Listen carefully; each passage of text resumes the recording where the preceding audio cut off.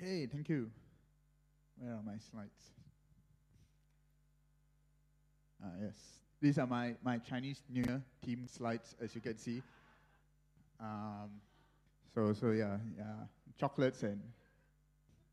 Okay, anyway, before I start, I'm going to get Joel to read the passage for today first. So he'll be reading from the NIV. So let's listen to God's word. Let's turn to Mark 10, chapter 17.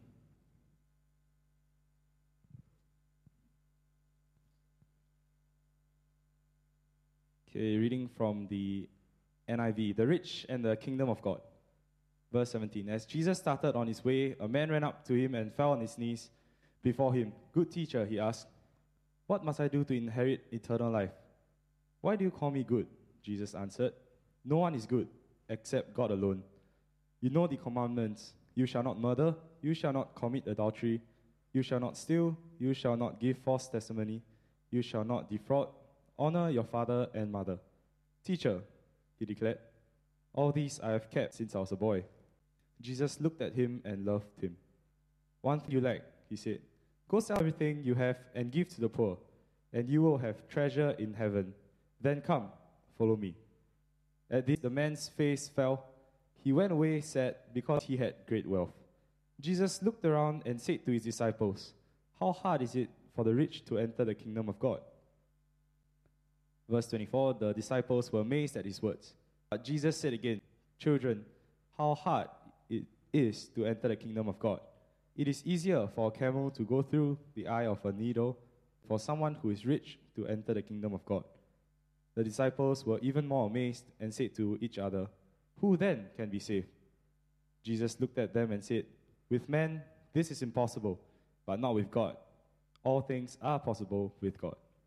Then Peter spoke up, we have left everything to follow you.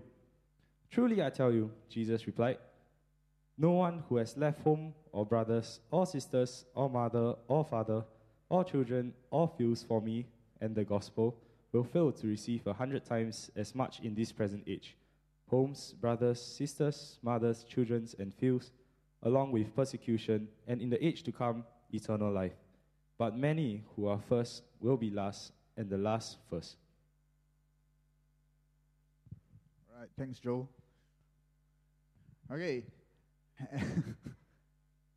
As some of you might know, I went to ACS for secondary school.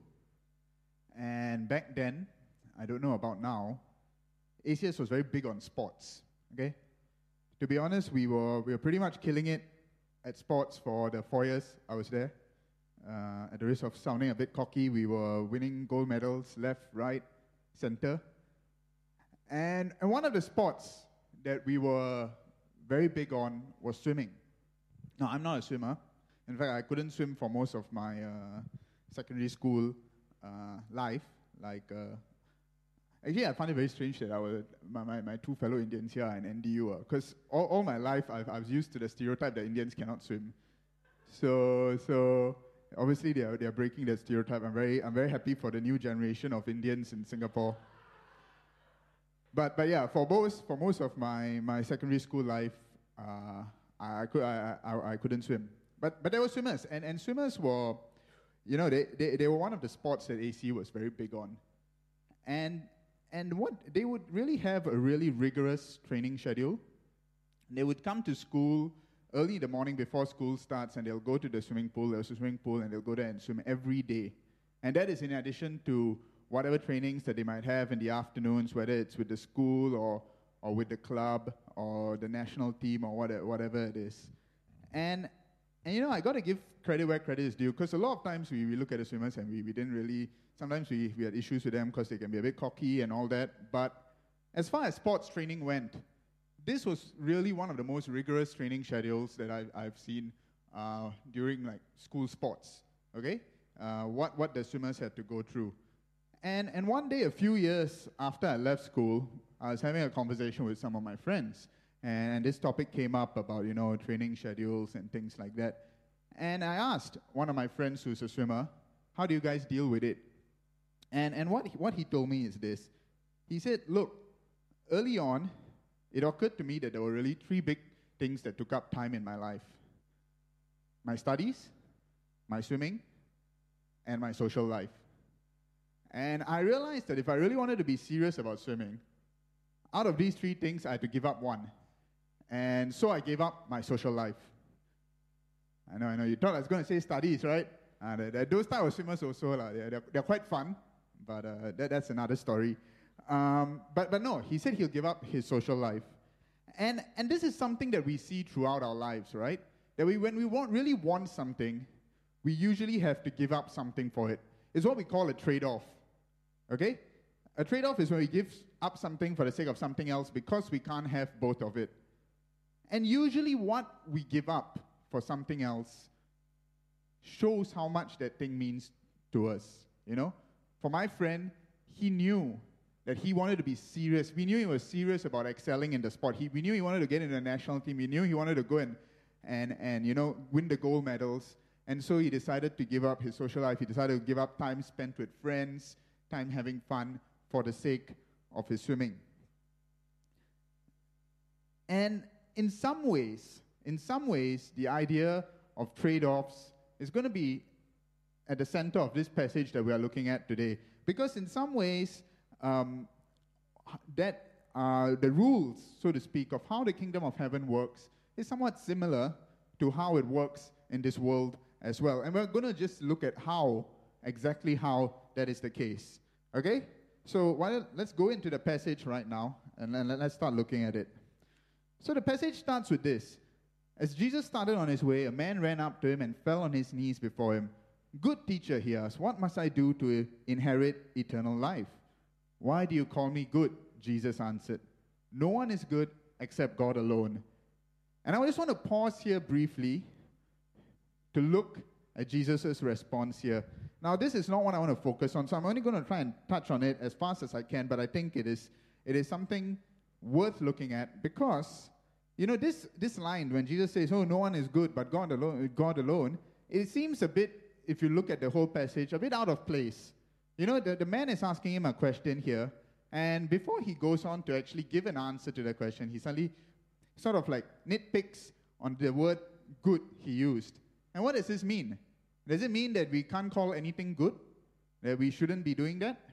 No, that's not what it means, because, you know, Jesus himself, elsewhere, he describes things as good. He says in the parable of the talents, "You good and faithful servant," for the servant who fulfilled what he was supposed to do.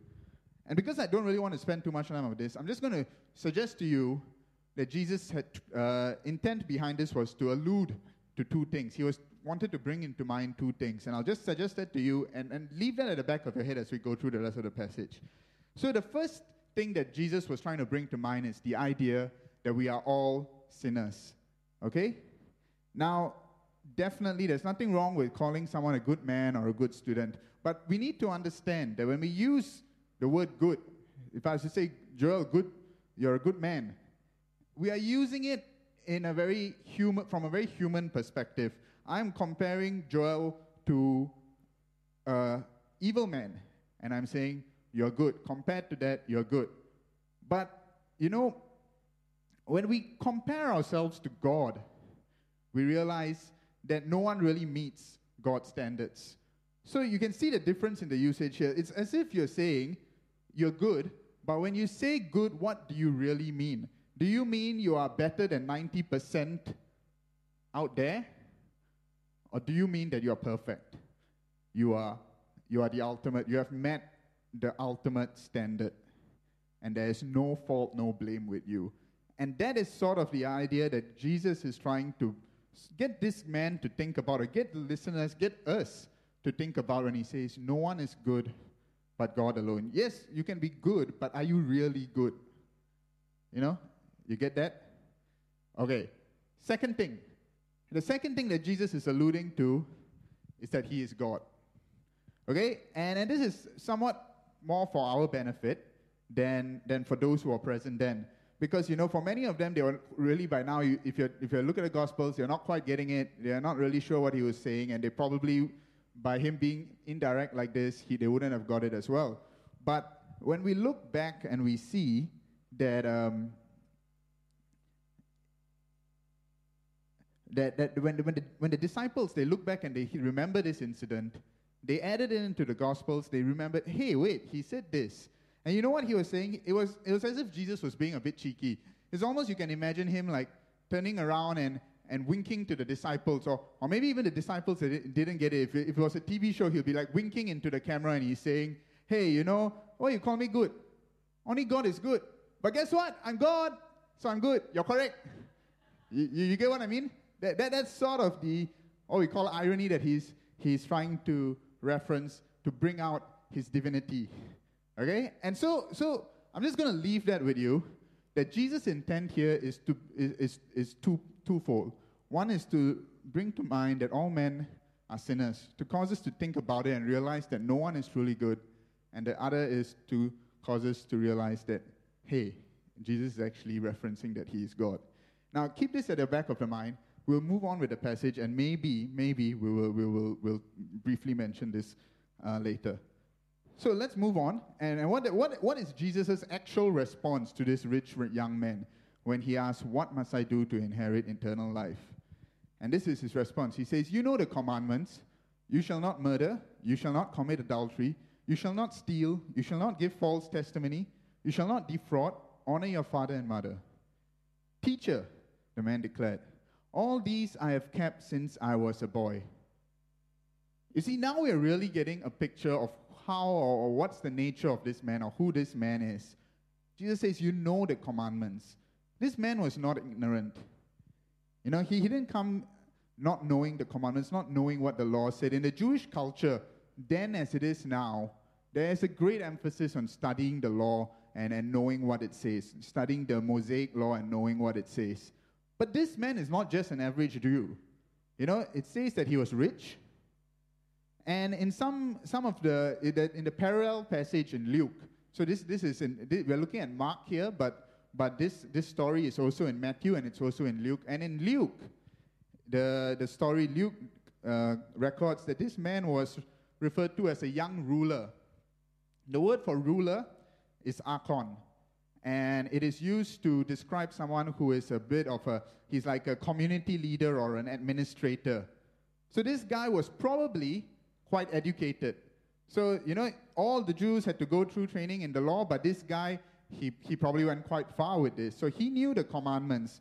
And he probably, being a leader, being rich, being young, in Matthew it says he's young, he probably was quite an achiever.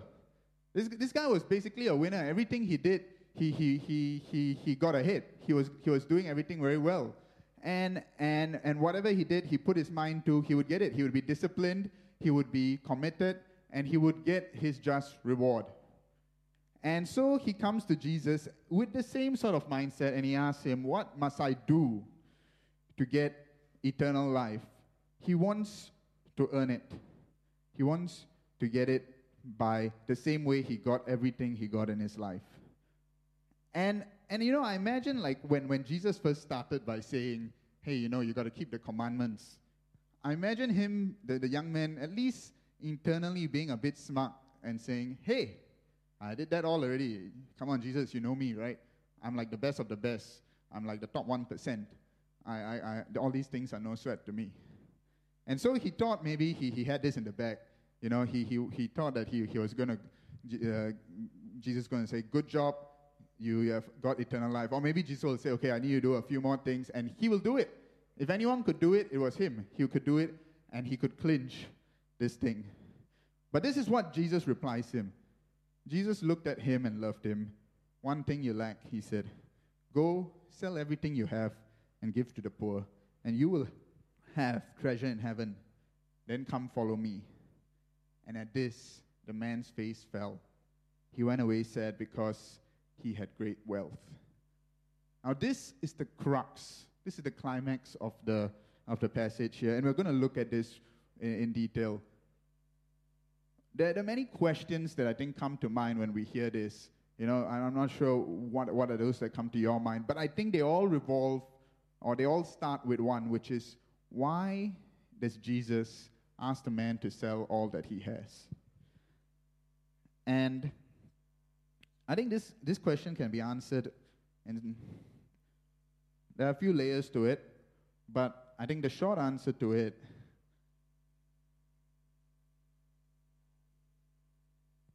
is Jesus wants to be foremost in our lives. God wants to be the thing that we desire and value above all else. When God created man, he created man with a space in him or with a need that can only be fulfilled by God himself. You know, it can only be fulfilled by seeking him. The Bible says, you know, my people have committed two sins. They have forsaken me, the spring of living water, and have dug their own cisterns. They have dug their own wells, broken wells that cannot hold water. What was meant to be fulfilled in us by God, we have replaced it with the things of this world. We have replaced it with our own things that we are chasing after. And in the case of this rich young man, what he had replaced God with was his wealth. That was his number one priority. How do we know that? Because when Jesus told him, give it up, he walked away sad. As much as he wanted to have that relationship, as much as he wanted the kingdom of heaven, as much as he wanted eternal life, he could not give up his wealth. And we know he had placed it at the forefront of his life. And that is why Jesus says elsewhere, you know, a man cannot serve two masters. Either you will hate one and love the other, or you will be devoted to one and despise the other. You cannot serve both God and money. This man had replaced it with wealth, and Jesus wants to be, he said, if you want to follow me, I need to be at the forefront, the foremost thing in your life. And you know, for some of us, wealth is something that we struggle with. Riches, the desire to be rich, the desire to achieve career success, these are things we struggle with. And we cling on to. And there are things that hinder us in experiencing a deeper relationship with God. But for others, it could be other things. You know, I recently played a card game. I don't know, has anyone played this game? Sorry. Yeah, you have. It's called a Singaporean Dream. I think it's by the SGAG people. And it's a really funny card game. And the basic idea of the game is that, you know, each player starts off, they're given a random character, which is like a stereotype of a sort of Singaporean facet. So, like, for example, there's the NSF, there's the Abeng, there's the PSLE top scorer. And the objective of the game is to collect as many points by acquiring throughout the game dreams. So you have some dreams over there. These are some of the dreams. Like, for example, unlimited annual leave. This is probably the one I really want. And you know, university scholarship, branded bag, things like that. And some dreams are worth more points to specific characters. You can see that. So the unlimited annual leave is like more for the high flyer. And like for the NSF, you know, there's the one like open table at Zouk or something like that. And those are the dreams that are in this game. And you know, as I was playing this game, I only played it like one time with my CG, my young adult CG. And as I was playing this, I knew one day I'm going to use it in a sermon. Because this is just so perfect, right? Like, I actually think, and you can, if you have this card game, I might even say you go and try it. I'm not even joking. You can go into quiet time with God and take this deck of cards and just flip through them and ask God to reveal in your heart what is it that you are not willing to give up for the sake of God. It is all there. It is all there. It is everything that in our Singaporean life, you know, that we tend to put ahead of something that is perfect, of God. And you know, there's nothing wrong with some of these things in a way. Like a university scholarship, there's nothing wrong with it. But as a pastor said, it's Pastor Tim Keller, he said, you know, when we take something that is good, like a university scholarship, and we make it the ultimate thing, that is idolatry. That is making it an idol. That is making it a god.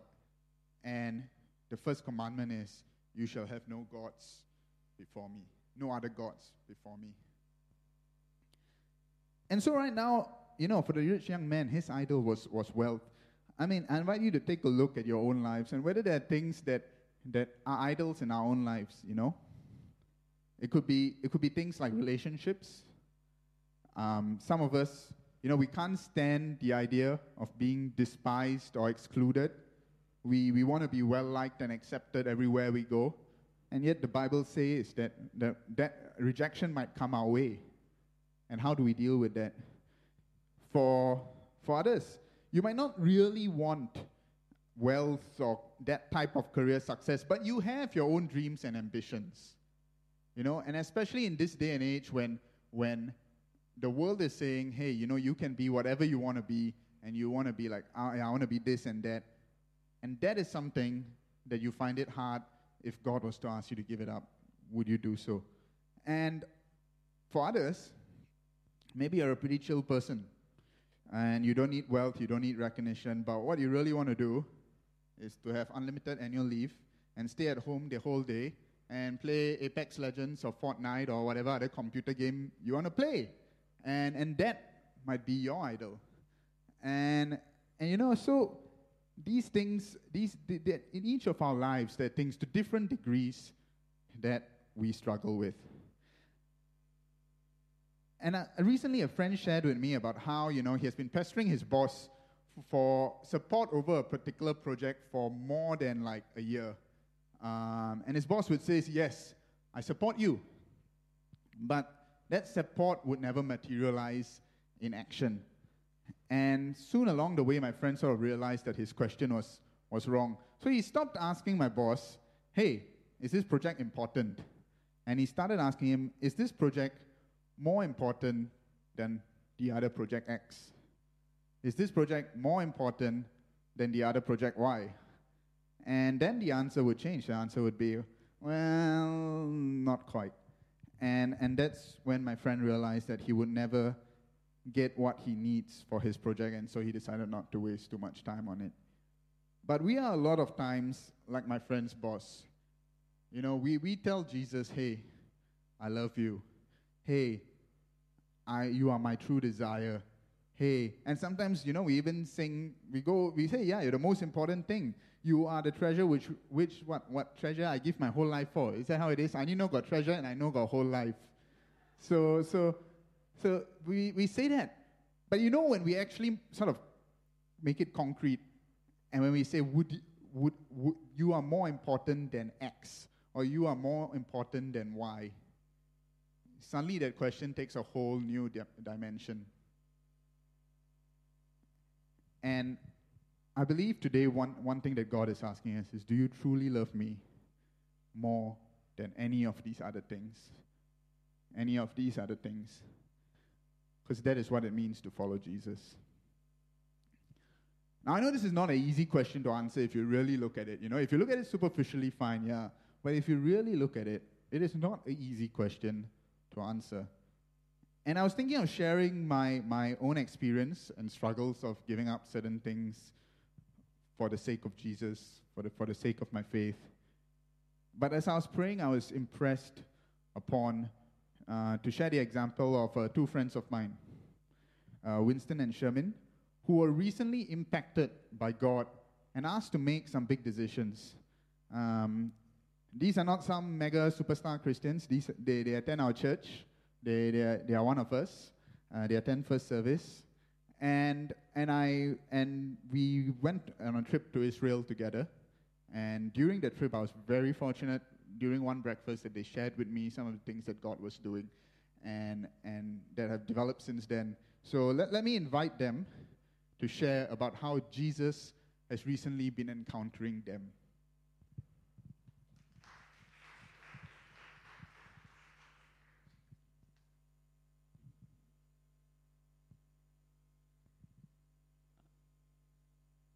Hi, Rajan.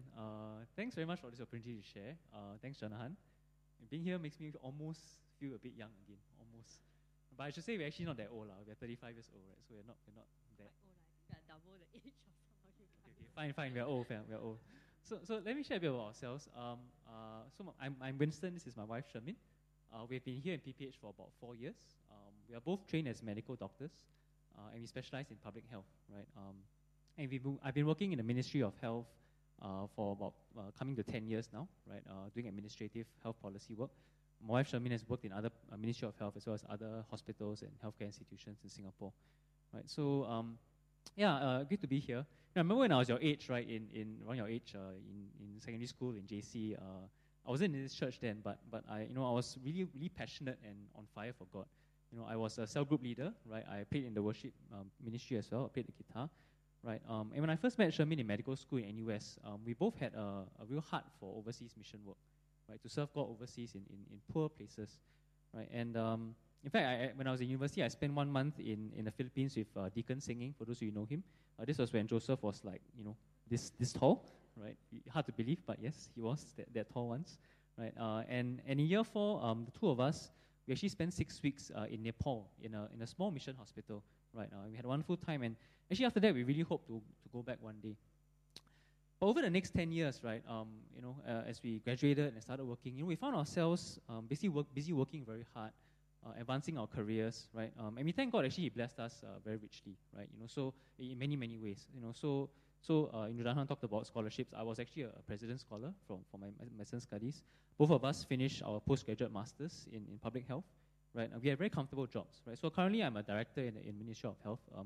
Shermin is an associate consultant in this Woodlands Hospital, which is a new hospital, right? Until last year, we actually stayed in a very nice, large, comfortable apartment that's just 2 bus stops away from here, PPH, right? So I guess you could say, in the eyes of the world, we could be counted as successful, right? By God's grace. And I think, if you take John Han's example, we are in many ways the rich young rulers of this world, the rich young, case administrators, right? And last year I was actually awarded a scholarship by MOH, right, to pursue another degree, right? For some reason I love studying, which is kind of freaky, but so I was given a scholarship to study and do another degree, a Masters of Business Administration, MBA. Right, so for those of you who don't know, MBA is a very prestigious degree, right? A lot of people take it because once you get it, you kind of are promoted very fast, or you get hired by big companies and you get very successful, and lots and lots of money, right? Of course, that wasn't my goal, but it's something I wanted to do for a long time, right? And just last year, in fact, MOH had relaxed the rules so that we could do it, and Shermin was also planning to do a master's in healthcare management in London, right? So we felt that it would actually prepare us for future work, possibly in overseas, in other countries, in developing countries. That was last year, and in November, as Janai mentioned, we went on this spiritual journey to Israel with PPH, right? So actually 1 week before we flew off, I actually received my acceptance letter for University of Oxford in UK, right, for the MBA program. Right? So of course we were very happy, and we were all set. We felt ready. We're going to go and spend 1 year there. But all that was going to change, right? So I'm going to hand over to Shermin to tell you how it all began. Okay, so this was the third day of our trip to Israel. So it was about a 10-day trip, right? So on the third day, we went to this church. We visited this church on Mount Carmel, right? It's a high place in Israel, and this church was actually started by a couple called Karen and David Davis. They were both very successful people in New York. So Karen, she worked in the fashion industry, and David was a director as well as an actor in Broadway. So they felt God's calling, and they left their very successful careers, and they went to Israel from New York, and they started ministering to drug addicts, right? And God then led David to start this congregation in Mount Carmel, so they have a church there, and Karen was the music director of the congregation. So we were there last year, and the year before, David had actually passed away. So it was Karen whom we met, and so she shared her story briefly with the group about how they left their careers and they started working with drug addicts, and you could really feel her passion. She was just full of fire, energy, and you could just feel God's presence in the place. And actually, I thought that she was maybe about 40 years old, but actually later I found out she was 65 years old. But she was just full of energy. She was leading. She led a time of worship, and very, very clearly during the worship, I was very, very moved, and I felt God asking me, right, very clearly, are you willing to be a Karen, right? Even if it meant giving up everything to go to a difficult place to serve me. Right, so I was just very struck, and after the very short worship, I was so moved that I went outside, sat in the garden, and like left everybody else from the group because I just had to think about it, because it just kind of came out of nowhere. But I knew that God was asking me this question, right? So that night, both of us, we discussed what it actually would mean if we were to give up whatever we had to serve God, right? Because with that scholarship that Winston was offered, it would mean that 5 years of our life would kind of be quite mapped out for us, because after studying, we would then have to serve a bond, right? But that would mean that we will have a security of a job, right? More prestige, right? And so many more things in the eyes of the world that we could look forward to, right? But then we then felt very challenged, if God wanted us to leave all that behind, were we willing? So as Winston also mentioned, when we wanted to do this further our studies, we thought that would make us more ready to be able to serve God in future. Right? But then as we started to think, we realized that we started questioning, when will we ever be ready? Actually, whatever we learn may not even be applicable in another setting, right? And then we felt that, we will never be ready. We will never be ready enough, right? And what we need is to trust God. Okay, so Winston can continue the second part. So I remember that night, just before I went to sleep with this thought in my head that actually, our lives at the moment, at that point of time, were actually very, very comfortable, very secure, very blessed, right?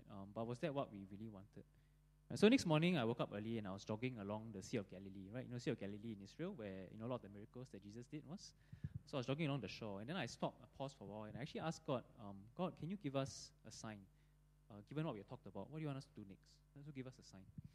So later that morning, we went to, so every group to Israel, the tour group Israel, will go on a Sea of Galilee cruise, right? So there'll be a boat, they'll bring you out on the Sea of Galilee, and then you see it's a very beautiful place. So we went on a boat and we sailed out. And this boat is special because it is led by a Christian Jew. So it's a Jew who believes in Jesus Christ, right? And he leads the people on the time of worship on the cruise. I didn't, the pictures. Yeah, so that's me. So we went out on the boat, and actually the moment I stepped onto the boat, right, I felt very moved, deeply moved in the spirit. And I just couldn't say anything to anyone, right? I just felt very moved, very pensive, very quiet. And that's me. So I was being very antisocial, right? Everyone else was like taking pictures at the front, singing songs, cheering and everything. But I was just like being antisocial and very emo, right? Maybe you call it, right? Emo. Actually, our friend was trying to take a panoramic shot, but then he ended up in the picture. Yeah, that's how he got the picture. I photobombed him. Yeah. So I kept looking at the water, and I kept thinking, the story of Peter walking on water to Jesus, right? What is it like? What would it be like to walk on water, right? I didn't step out of the boat at that point, but in case you're wondering, but I just kept thinking of that. And then they started the worship, right? And the worship, one of the songs we sang was the song "Still." You probably know this song by Hillsong, "Still." Right? And these words really struck a chord. It says, "Find rest, my soul, in Christ alone. Know His power in quietness and trust." Right? And that song, when I was singing that song, I was just weeping. I was a wreck. I was weeping, and thank goodness I had sunglasses, so people cannot see, right? So not so unglam, right? But I was just weeping, and then after that, Pastor Chiming shared the devotion, and he talked about Peter walking on water, right? And he said, we often criticize Peter for lack of faith and all that, but actually, he's probably the only person recorded who ever walked on water, right? And he said, do you want to just have a very comfortable and secure life? Or are you willing to step out of the boat, right, to follow me? Right? And that was what we had been thinking about, and that really struck a deep chord in me. So after we went back to shore, we got off the boat, and then we went to this place called Magdala, right? So if you know the Bible, where Mary the Magdalene will come from, right? And there's this very beautiful chapel in Magdala, right, which is built by the Catholic Church. It's a very beautiful chapel. And again, when we went into this chapel, I just felt, again, very moved, right? And I knew God's presence was there. And in the chapel, there are these little small mini chapels at the side, right? I can go, yeah. And one of them had this beautiful mosaic. So this is just a picture, but imagine this is a mosaic, right, made of little tiles. And it shows the scene where Peter is walking on water, and then he's half sinking, right? And then this is Matthew 14:28. Right, and then Jesus grabs him, holds him as he's sinking, right? And I just felt very moved by this place. So later on, at the end of the visit, right, we had some spare time, and I went back to this chapel, right, and I felt moved to put my hand on, where Peter's hand is, right, And after that, just kneel down and pray before God, and asking Him, what does it mean to walk on water? How do I do that? So I prayed and then kneeled for a while, and then I got up and I went out. And then I came back to the chapel one more time at the end, right? Because I really like the place. And then beside me at the front of the chapel, there was this lady on our trip. Her name is Shirley. She's not from our church, but she's a relative of one of our church members. And at this point, I actually didn't know who she was, right? Because this was quite early. I didn't know who she was. I didn't know her name. I had not spoken to her before.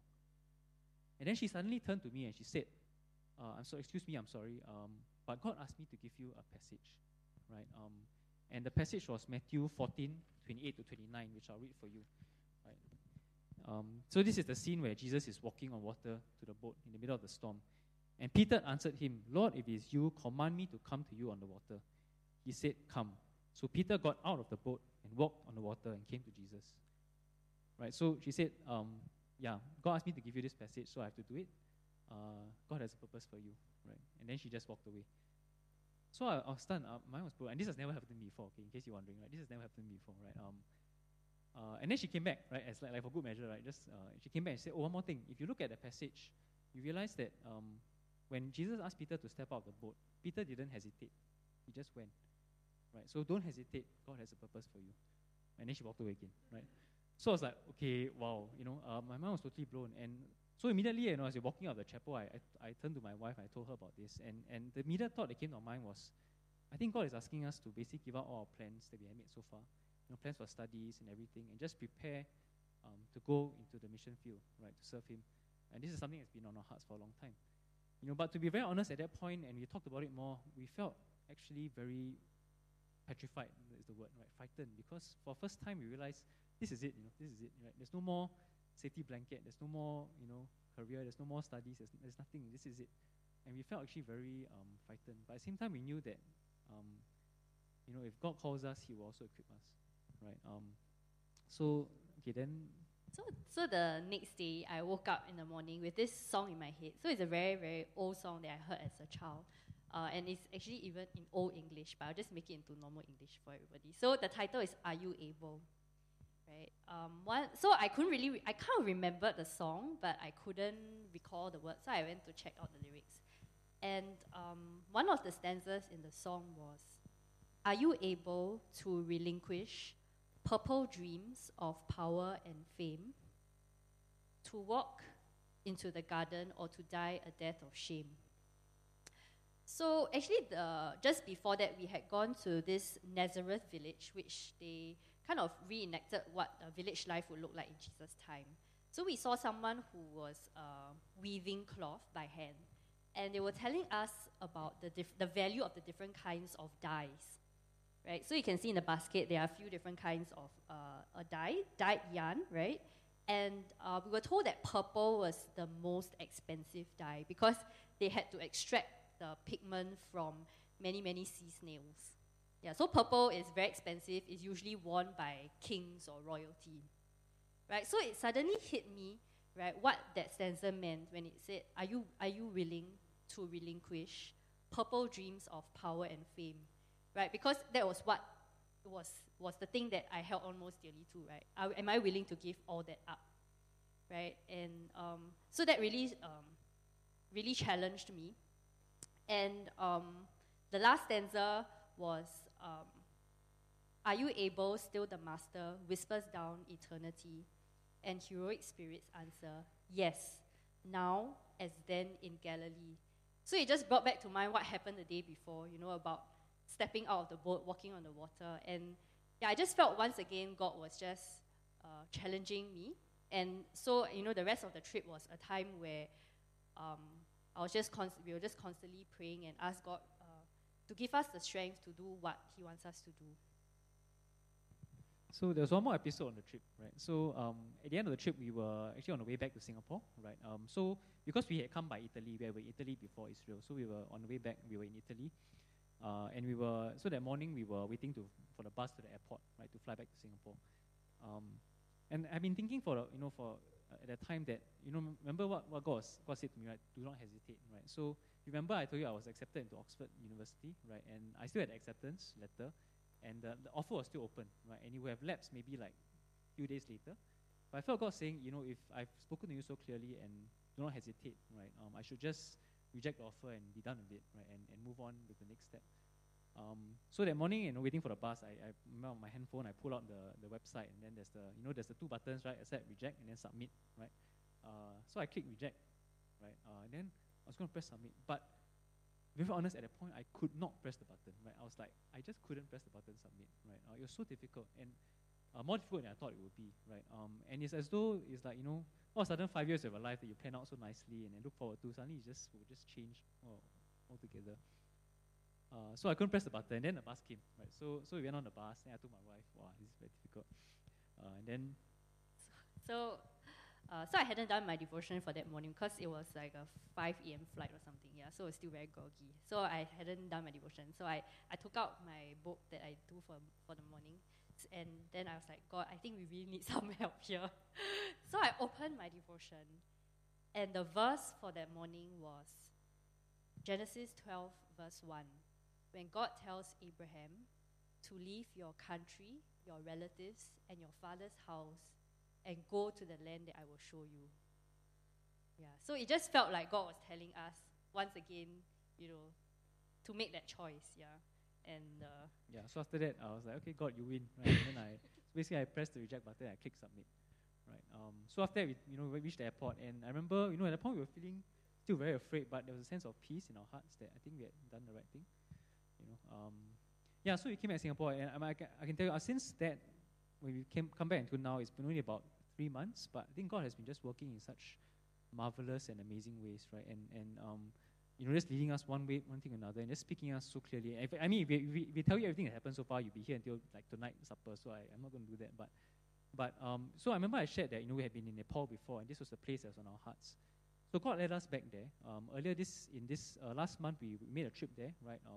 And we met with a Christian organization in Nepal, right, who runs a hospital called the Green Pastures Hospital, right? Green Pastures Hospital, like Psalm 23, right? And when we arrived on the hospital that morning, go to the next slide. I opened my devotional for the morning, right? And this is what I read, right? So I'll read for you. It will not be in our best interest to always remain in one happy and comfortable location, right? Therefore, he moves us forward. The shepherd leaves the fold so that the sheep will move on to the vitalizing mountain slopes. In the same way, laborers must be driven out into the harvest, or else the golden grail would spoil. But take heart, it could never be better to stay once he determines otherwise. If the loving hand of our Lord moves us forward, it must be best. Forward in his name to green pastures, quiet waters, and mountain heights. I remember we were in this place called Green Pastures Hospital, right? And if you show the next slide, this is where we were, right? This is the hospital. There's a farm on the hospital. This is the farm. You can see the Himalaya mountains in the background, right? Green pastures, quiet waters, and mountain heights. And that day was just amazing because we met with the people in the hospital and the organization, and the work that they had wanted us to hope that we could do was almost like 100% match with all our different skill sets and abilities that God had given us so far, right? And one more thing, it was really blew our minds that the doctor, we met this doctor who was in charge of all this work, right? And she shared with us that actually for the past 1 year or so, right, she had been planning all these wonderful things, but things just didn't move, right? It's like stuck. Sometimes you feel very stuck, right?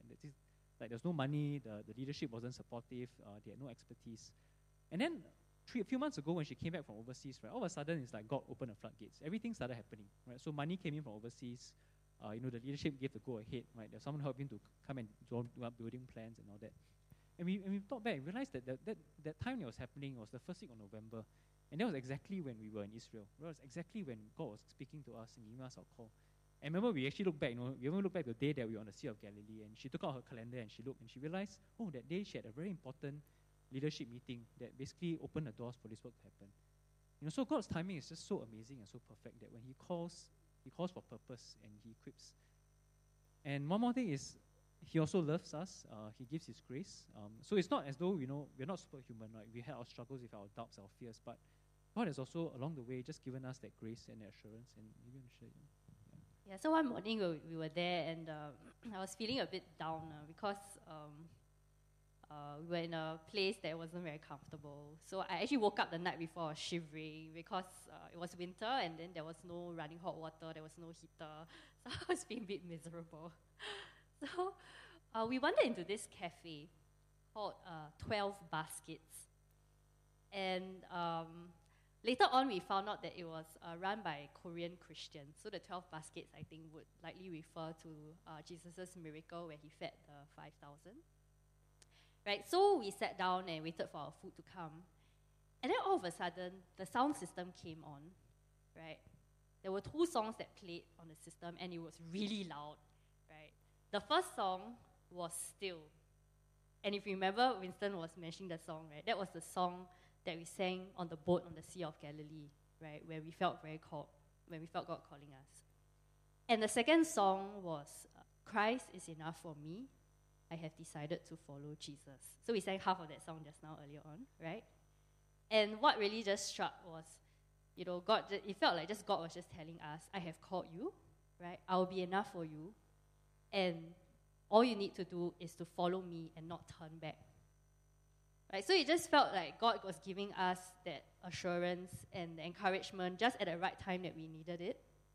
And after that, the sound system went down, and then they were playing some songs that we couldn't really recognize. And we really liked the cafe, so we went back the next day.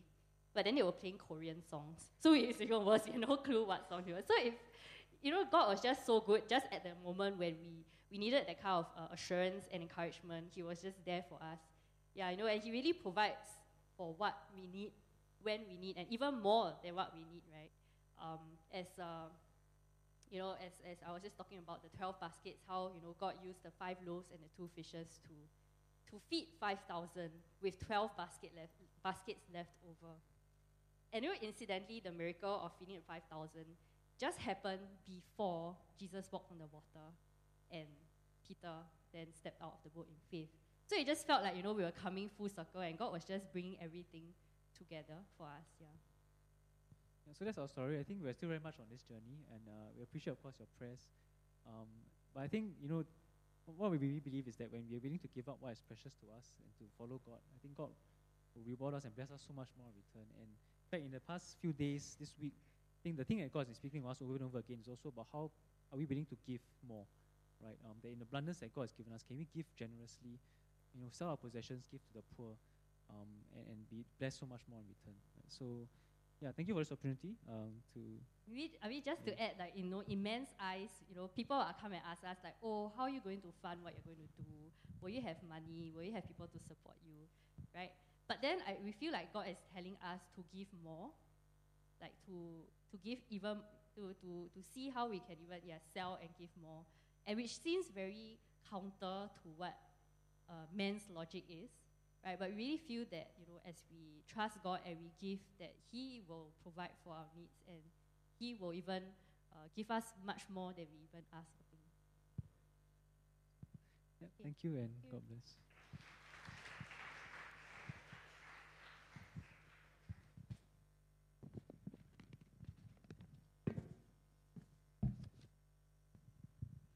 All right, thanks, Winston and Sherman.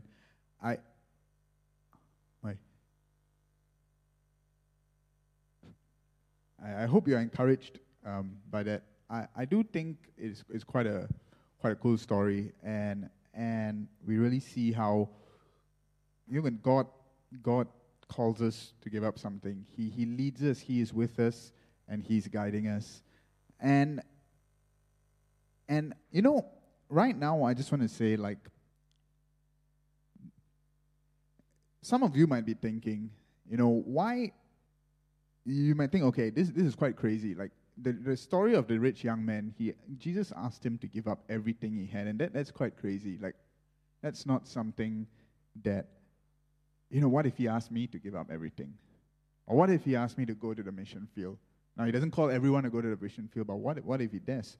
Or maybe you might be feeling, hey, God, why are you such a party pooper? Like, why can't I have my cake and eat it as well? Why can't I keep these things and still follow you? And I think that brings me to my next 2 points. And the reason is simple, actually. I mean, Jesus is better than anything we give up for Him. Okay? Put aside the fact, for now, that Jesus is God of the universe.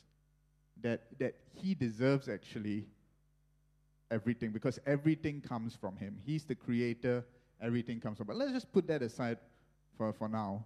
And let's think about this. Jesus is far better than anything that we give up for him. You see, in the material world, in this world that we live in, we spoke of trade-offs just now, right? There are trade-offs because there's a limit to the amount of resources that we have. Okay? If you studied economics, you would know that the central problem that economists face is scarcity, which means there's a finite number of resources, whether it's land, whether it's money, whether it's whatever, time, and we have to make choices as to what we use it for. So that is the reason why you cannot buy the new handphone and the new sneakers at the same time, because you have only so much money. Understand? Makes sense, right? We can't have both. And that is central throughout anything that we do in life. No matter how rich you are, no matter how talented you are, you will always reach this problem. But that is not how the kingdom of God is. Because in the Father's house, there are many rooms, and there are infinite resources. There is no scarcity, at least as we understand it. And that is exactly the point. You see, when Jesus asks us to choose him, we are not choosing between a handphone and sneakers. We're not choosing between, hey, getting a better handphone that allows me to play games better, or getting sneakers that makes me look at $1 million. There is actually no trade-off. Because we are being asked to choose between his kingdom, which is infinite, which is splendid, which has nothing better, and something in all ways, in every way possible, inferior to it. It's a no-brainer. It is the best deal that you could get. And I think one of my favorite quotes, I might have shared this before, is from C.S. Lewis, and it is, to me, the most eloquent expression of this idea that I've ever seen. And he says this: "It would seem that our Lord finds our desires not too strong, but too weak. We are half-hearted creatures, fooling around with drink and sex and ambition and infinite joy, when infinite joy is offered to us. Like an ignorant child who wants to go on making mud pies in a slum because he cannot imagine what is meant by an offer of a holiday at the sea. We are far too easily pleased." You know, one thing I gather from Winston and Sherman's sharing is that God is good and that he is in control. He calls them to give up their jobs, he calls them to give up the scholarships, but he is there to journey with them. He is real. He guides them. He speaks to them daily. I remember they told me that once they made the decision, they had a breakthrough in their relationship with God that they had never seen before. They were in every day, their daily devotions with him took on a whole new dimension.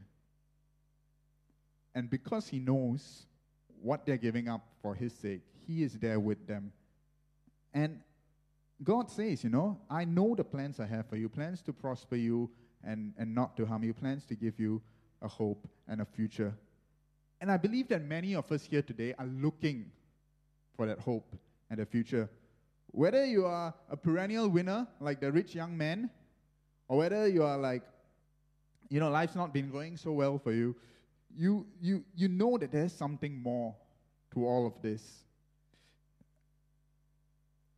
Yes, you might have to give up some things for it, but it's for something that is so much better.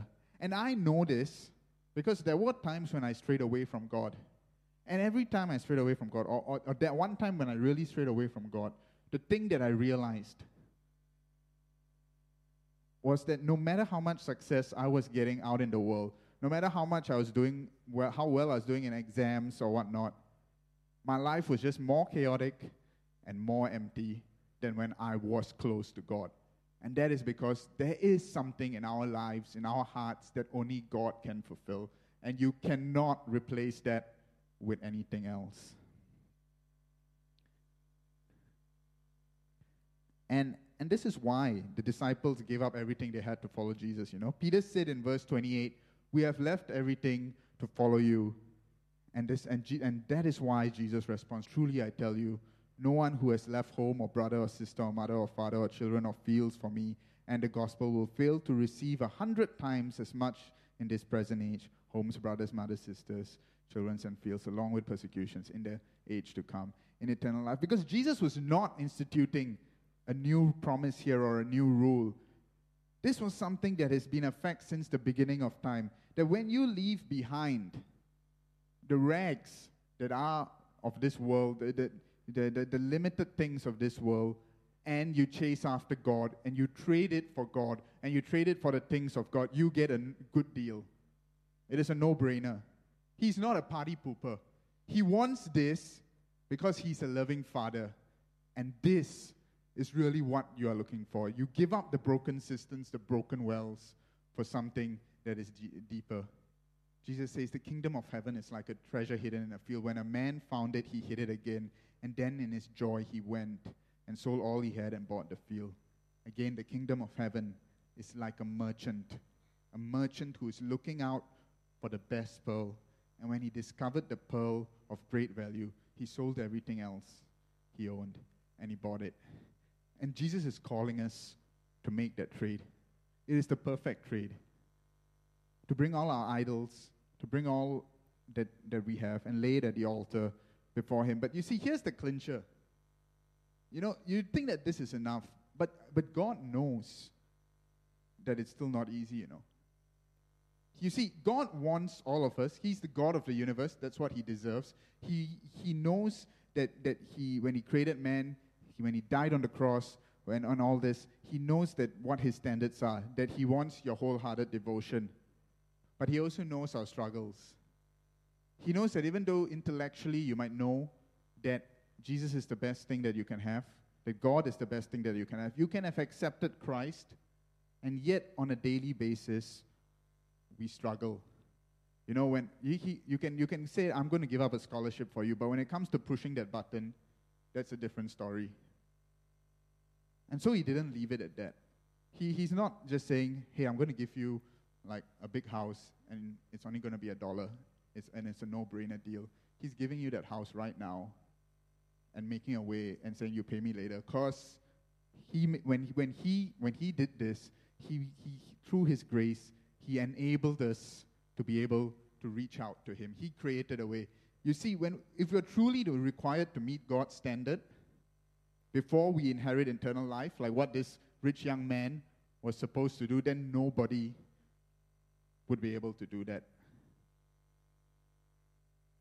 You know, if we're supposed to come with a heart that is free of all idolatry, that is free of anything in this world, and lay that all aside for the sake of Jesus before we can get into a relationship with the creator of the universe, no one will enter into that relationship. You know, this phrase that Jesus utters, you know, go sell everything you have and then come and follow me, it's not a phrase that might be very different from, or that might be out of place in other belief systems that we see in this world. Before I became a Christian, I was a Hindu. And you know, in Hinduism, there's a concept that is similar to, I guess, what the Buddhists call nirvana. And that concept is that, you know, you reach a state of mind where you are liberated, your soul is liberated, and you have the highest state of peace and happiness. And how you reach that is you sort of see the entire world as an illusion, as something that doesn't matter. And when you reach that state of mind, then you will reach that happiness and that you want. But who can really achieve this? Through their own strength. And we come back to that question that Jesus asked at the start. Who is good but God alone? No one can achieve this. And so, what God did is that he created a way for us to enter into that relationship with him before we can reach that sort of perfect state. You know? Because if a model Jew, like the rich young man, couldn't do it, that's why the disciple says, who else? Who can be saved? And what does Jesus say? He says, with man it's not possible, but with God it is. And so, in most belief systems, what you are expected to do, and to me this is actually the fundamental difference between what a Christian believes in and what else is that. I'm not sure. Maybe there's some religion out there which, but as far as I know, in most belief systems, you start with a sinful man. You journey on your own strength, and then you try and achieve some sort of perfection and salvation. But it's only in Christianity that you invert that around. That you start as a sinful man, and somewhere along the way, God comes to you, and he says, here's my grace. I died because 2,000 years ago, we have all sinners. Jesus died on a cross for us to pay the price for our sin. The Bible says the wages of sin are death. The consequence of sin is death.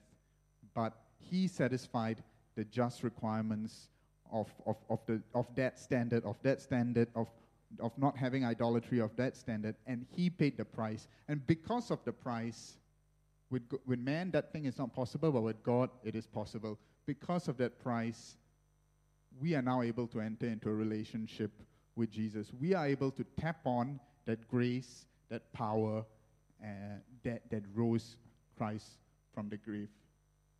And with that, can we then press on and cast aside whatever idols that we have, whatever is hindering us and holding it back. I want you to understand the importance of this, because it is not by our own strength, it is not by our own might that we say, I'm going to give this up for Jesus. Jesus even provides us the way to overcome these things that we struggle with, to overcome and to pursue him with all our heart. Do you understand that idea of really just how much and how gracious our God is? Because that is the key here that I want to talk about, and I want to leave with us. And right now, I just want to ask the musicians to come onto stage. And maybe we could just all sort of bow our heads and just reflect on what has been shared today. Reflect on what has been spoken from God's word.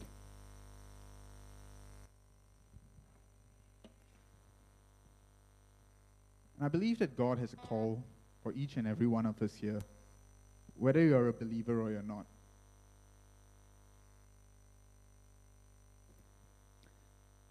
And first, for those who have yet to receive Jesus, perhaps something here today spoke to you, and you felt a stirring within you. And Jesus is calling and asking, would you come and follow me? No matter what background you come from, Jesus is asking, would you trade the broken wells that the world offers for the springs of living water that I offer? To trade building mud castles for the infinite riches of his grace? Would you put me in that rightful place in your heart? And would you accept him as Lord and Savior? Because if you do, that is really the best decision that you could make. It is a deal that beats all other deals. It is a trade that is a no-brainer. And so right now, if there's anyone here who has yet to receive Jesus Christ as Lord and Savior and wants to do so, I invite you just to raise your hand.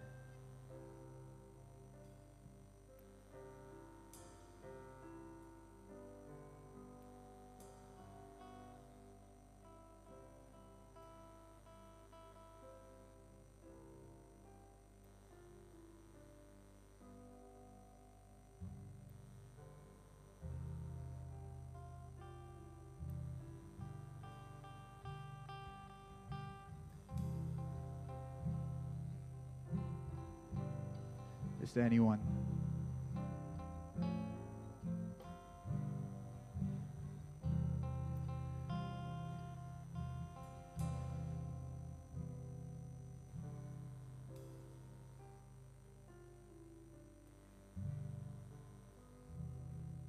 Okay, for the rest, I just want you to enter into a time of communion with God and just ask him right now if there's anything in your life that you maybe have put ahead of him, and ask Him to search your heart. Is He really the foremost in your life?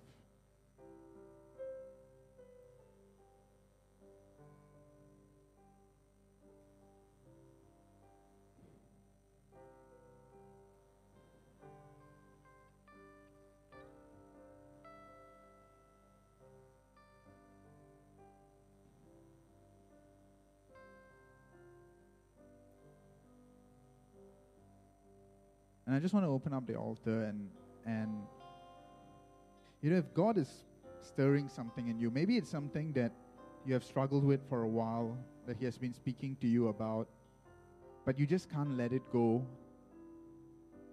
Maybe it's something that you actually feel guilty about. But let me let you know that there is no condemnation. God understands. And He has created a way, and that way is open to us here today. And I want to open up the altar for those who God is prompting something in your heart, and you want to receive His grace and His power. If you want to receive a touch of the Holy Spirit to help you with this, I invite you to just take a step and come to the front.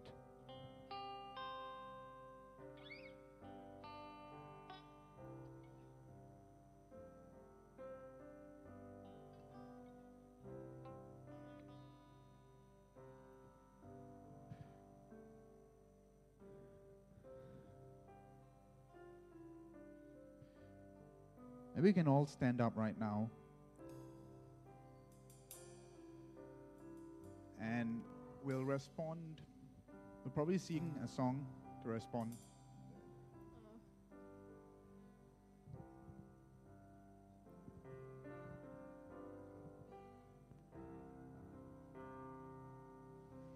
Jesus, everything I count as lost to know you and be known as yours, to share with you in your suffering, to be with you in glory. Jesus, everything I count as lost.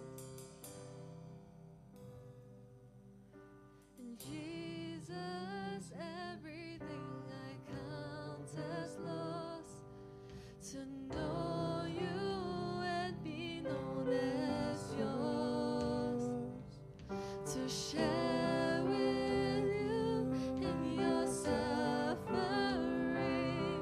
to be with you in glory.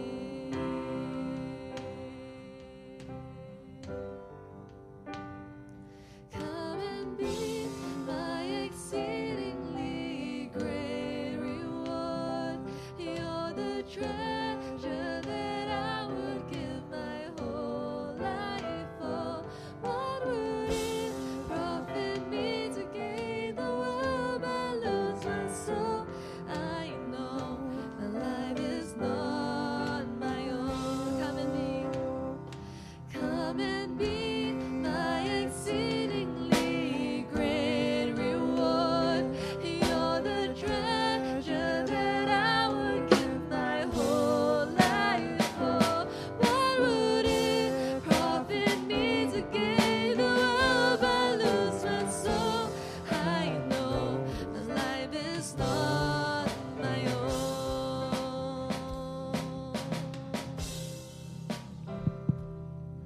And Jesus, let my days be lit for you. The vapor of this life be given to. Set this heart towards eternity, to be with you in glory. Let's sing, Jesus, let my days. And Jesus, let my days be lit for you. The vapor of this life be given to. Set this heart towards eternity, to be with you in glory. And come and be my exceedingly great reward.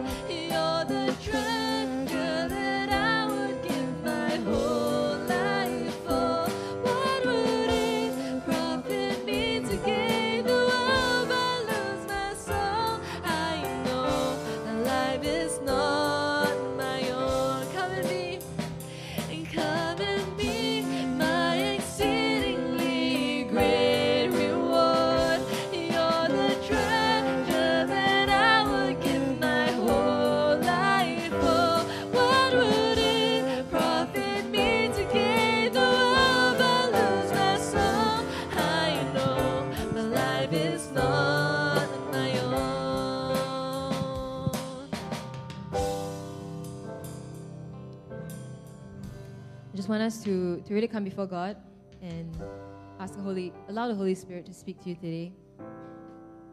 You know, when Jesus told the man, if you look at the text, right, when he told the man to sell everything he has, you know, before he gave that call, the Bible says that Jesus looked at the man and he loved him. And so, you know, God is not like this hard taskmaster saying like give me everything you have. You know, he looked at him and he loved him. And the reason why the Bible says that Jesus looked at him and loved him, and then Jesus said, sell everything you have, is because Jesus knows that to choose the way of the Lord is far better than to hold on to your riches. And out of love, Jesus says, sell everything you have. It's not that Jesus is saying like, haha, I want to, you know, make your life like really difficult or whatever. It's out of love that Jesus says, sell everything you have and choose the better way. Choose the better way. I want to encourage you that if there is something you're holding on to, you know that there is something in your life that perhaps you have put above him, or perhaps you're just like in general, you know, struggling to make Jesus the exceedingly great reward and the top priority in your life.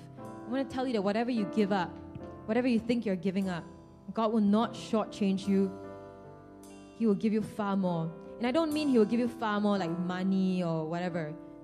No, but when you choose the way of the Lord, it is far better than the way of the world. And I want to repeat the call that John Han has issued, that if that is you, you feel that there is something you need to lay at the altar, something that you need to say, yeah, God, I surrender my life to you. I want to encourage you to come up to the altar. You know, the altar calls are not for feels, you know, they're not for hype or anything. It is your signal to God to say, God, I lay this at your altar. It is a commitment that you make to God. And worship team, I release you. If you want to come and respond as well, you know, it's fine. We don't really need the music. But I want to encourage you. And young people, I want to tell you that if at this point you are willing to surrender to God, he will take your life and do so much more with it. And if at this point you are not willing to give up things for God, it will be so much harder when you get all the success and everything else in the world. And so I want to encourage you to think about it and respond to God, and you can continue singing. I have decided to follow Jesus, no turning back, no turning back. The cross before me, the world behind me, no turning back, no turning back. I have decided to follow Jesus, no turning back, no turning back. The cross before me, the world behind me, no turning back, no turning back.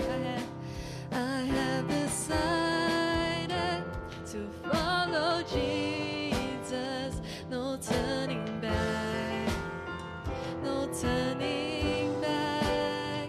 The cross before me, the world behind me, no turning back, no turning back. One last time, I have decided to follow Jesus, no turning back, no turning back.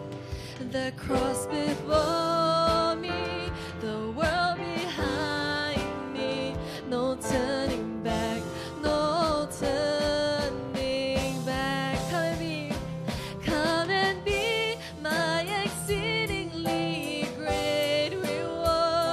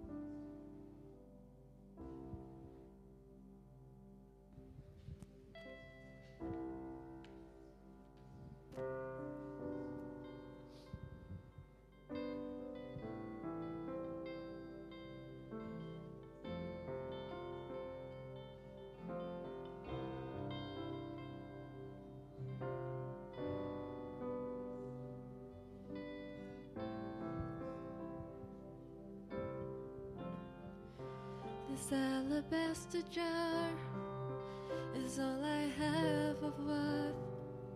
I break it at your feet, oh Lord. It's less than you deserve.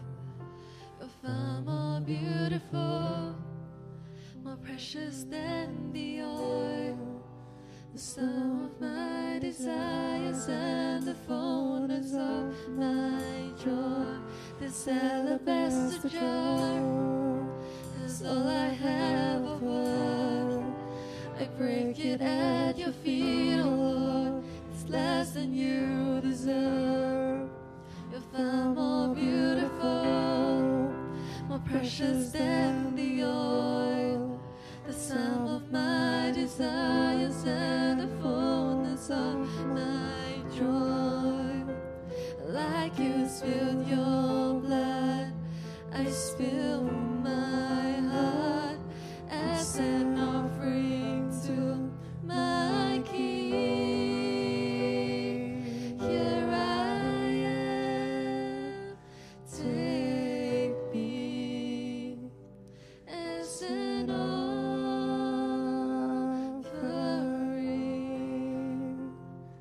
Here I am, giving every heartbeat for your glory. Take me.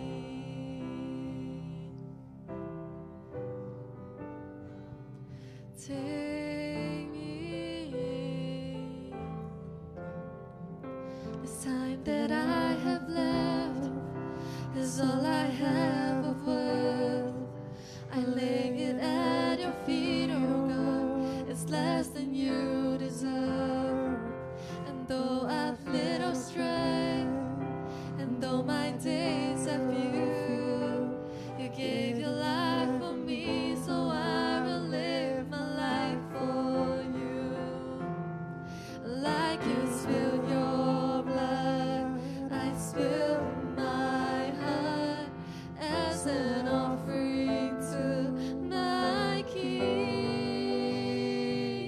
Here I am, take me as an offering.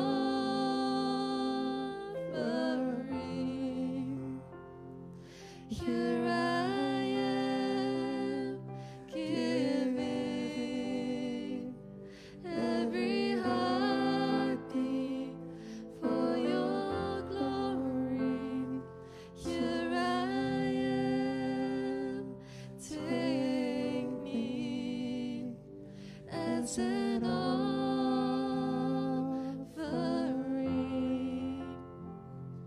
Here I am, giving every heartbeat for your glory. Take me.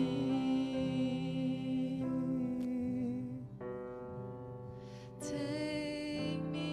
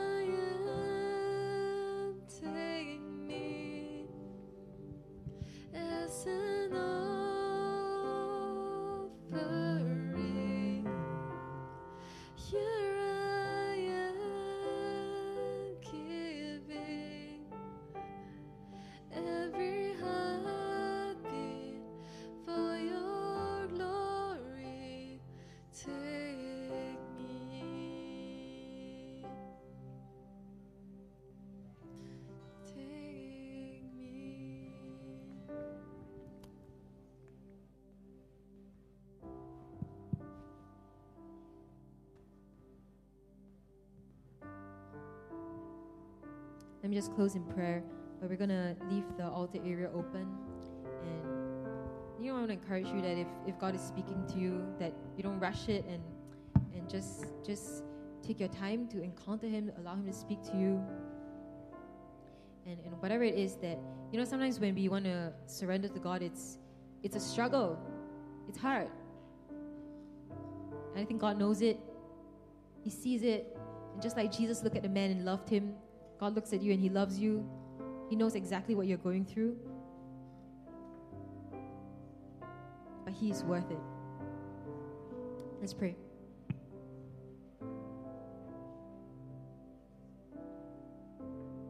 Jesus, we say that You are our exceedingly great reward. Jesus, You are the treasure.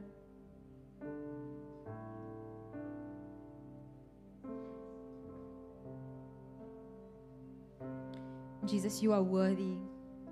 You are worthy of whatever it is that we have to sacrifice or give up or lay aside. So God, would You give us that strength to lay our lives before You and surrender and say, Holy Spirit, have Your way.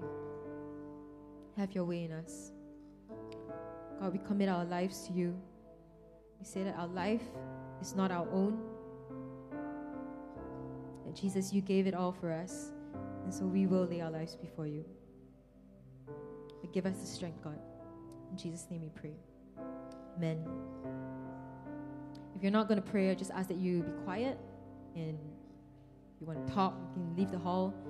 But let's just leave this area open for a little while more for people who want to pray and talk to God.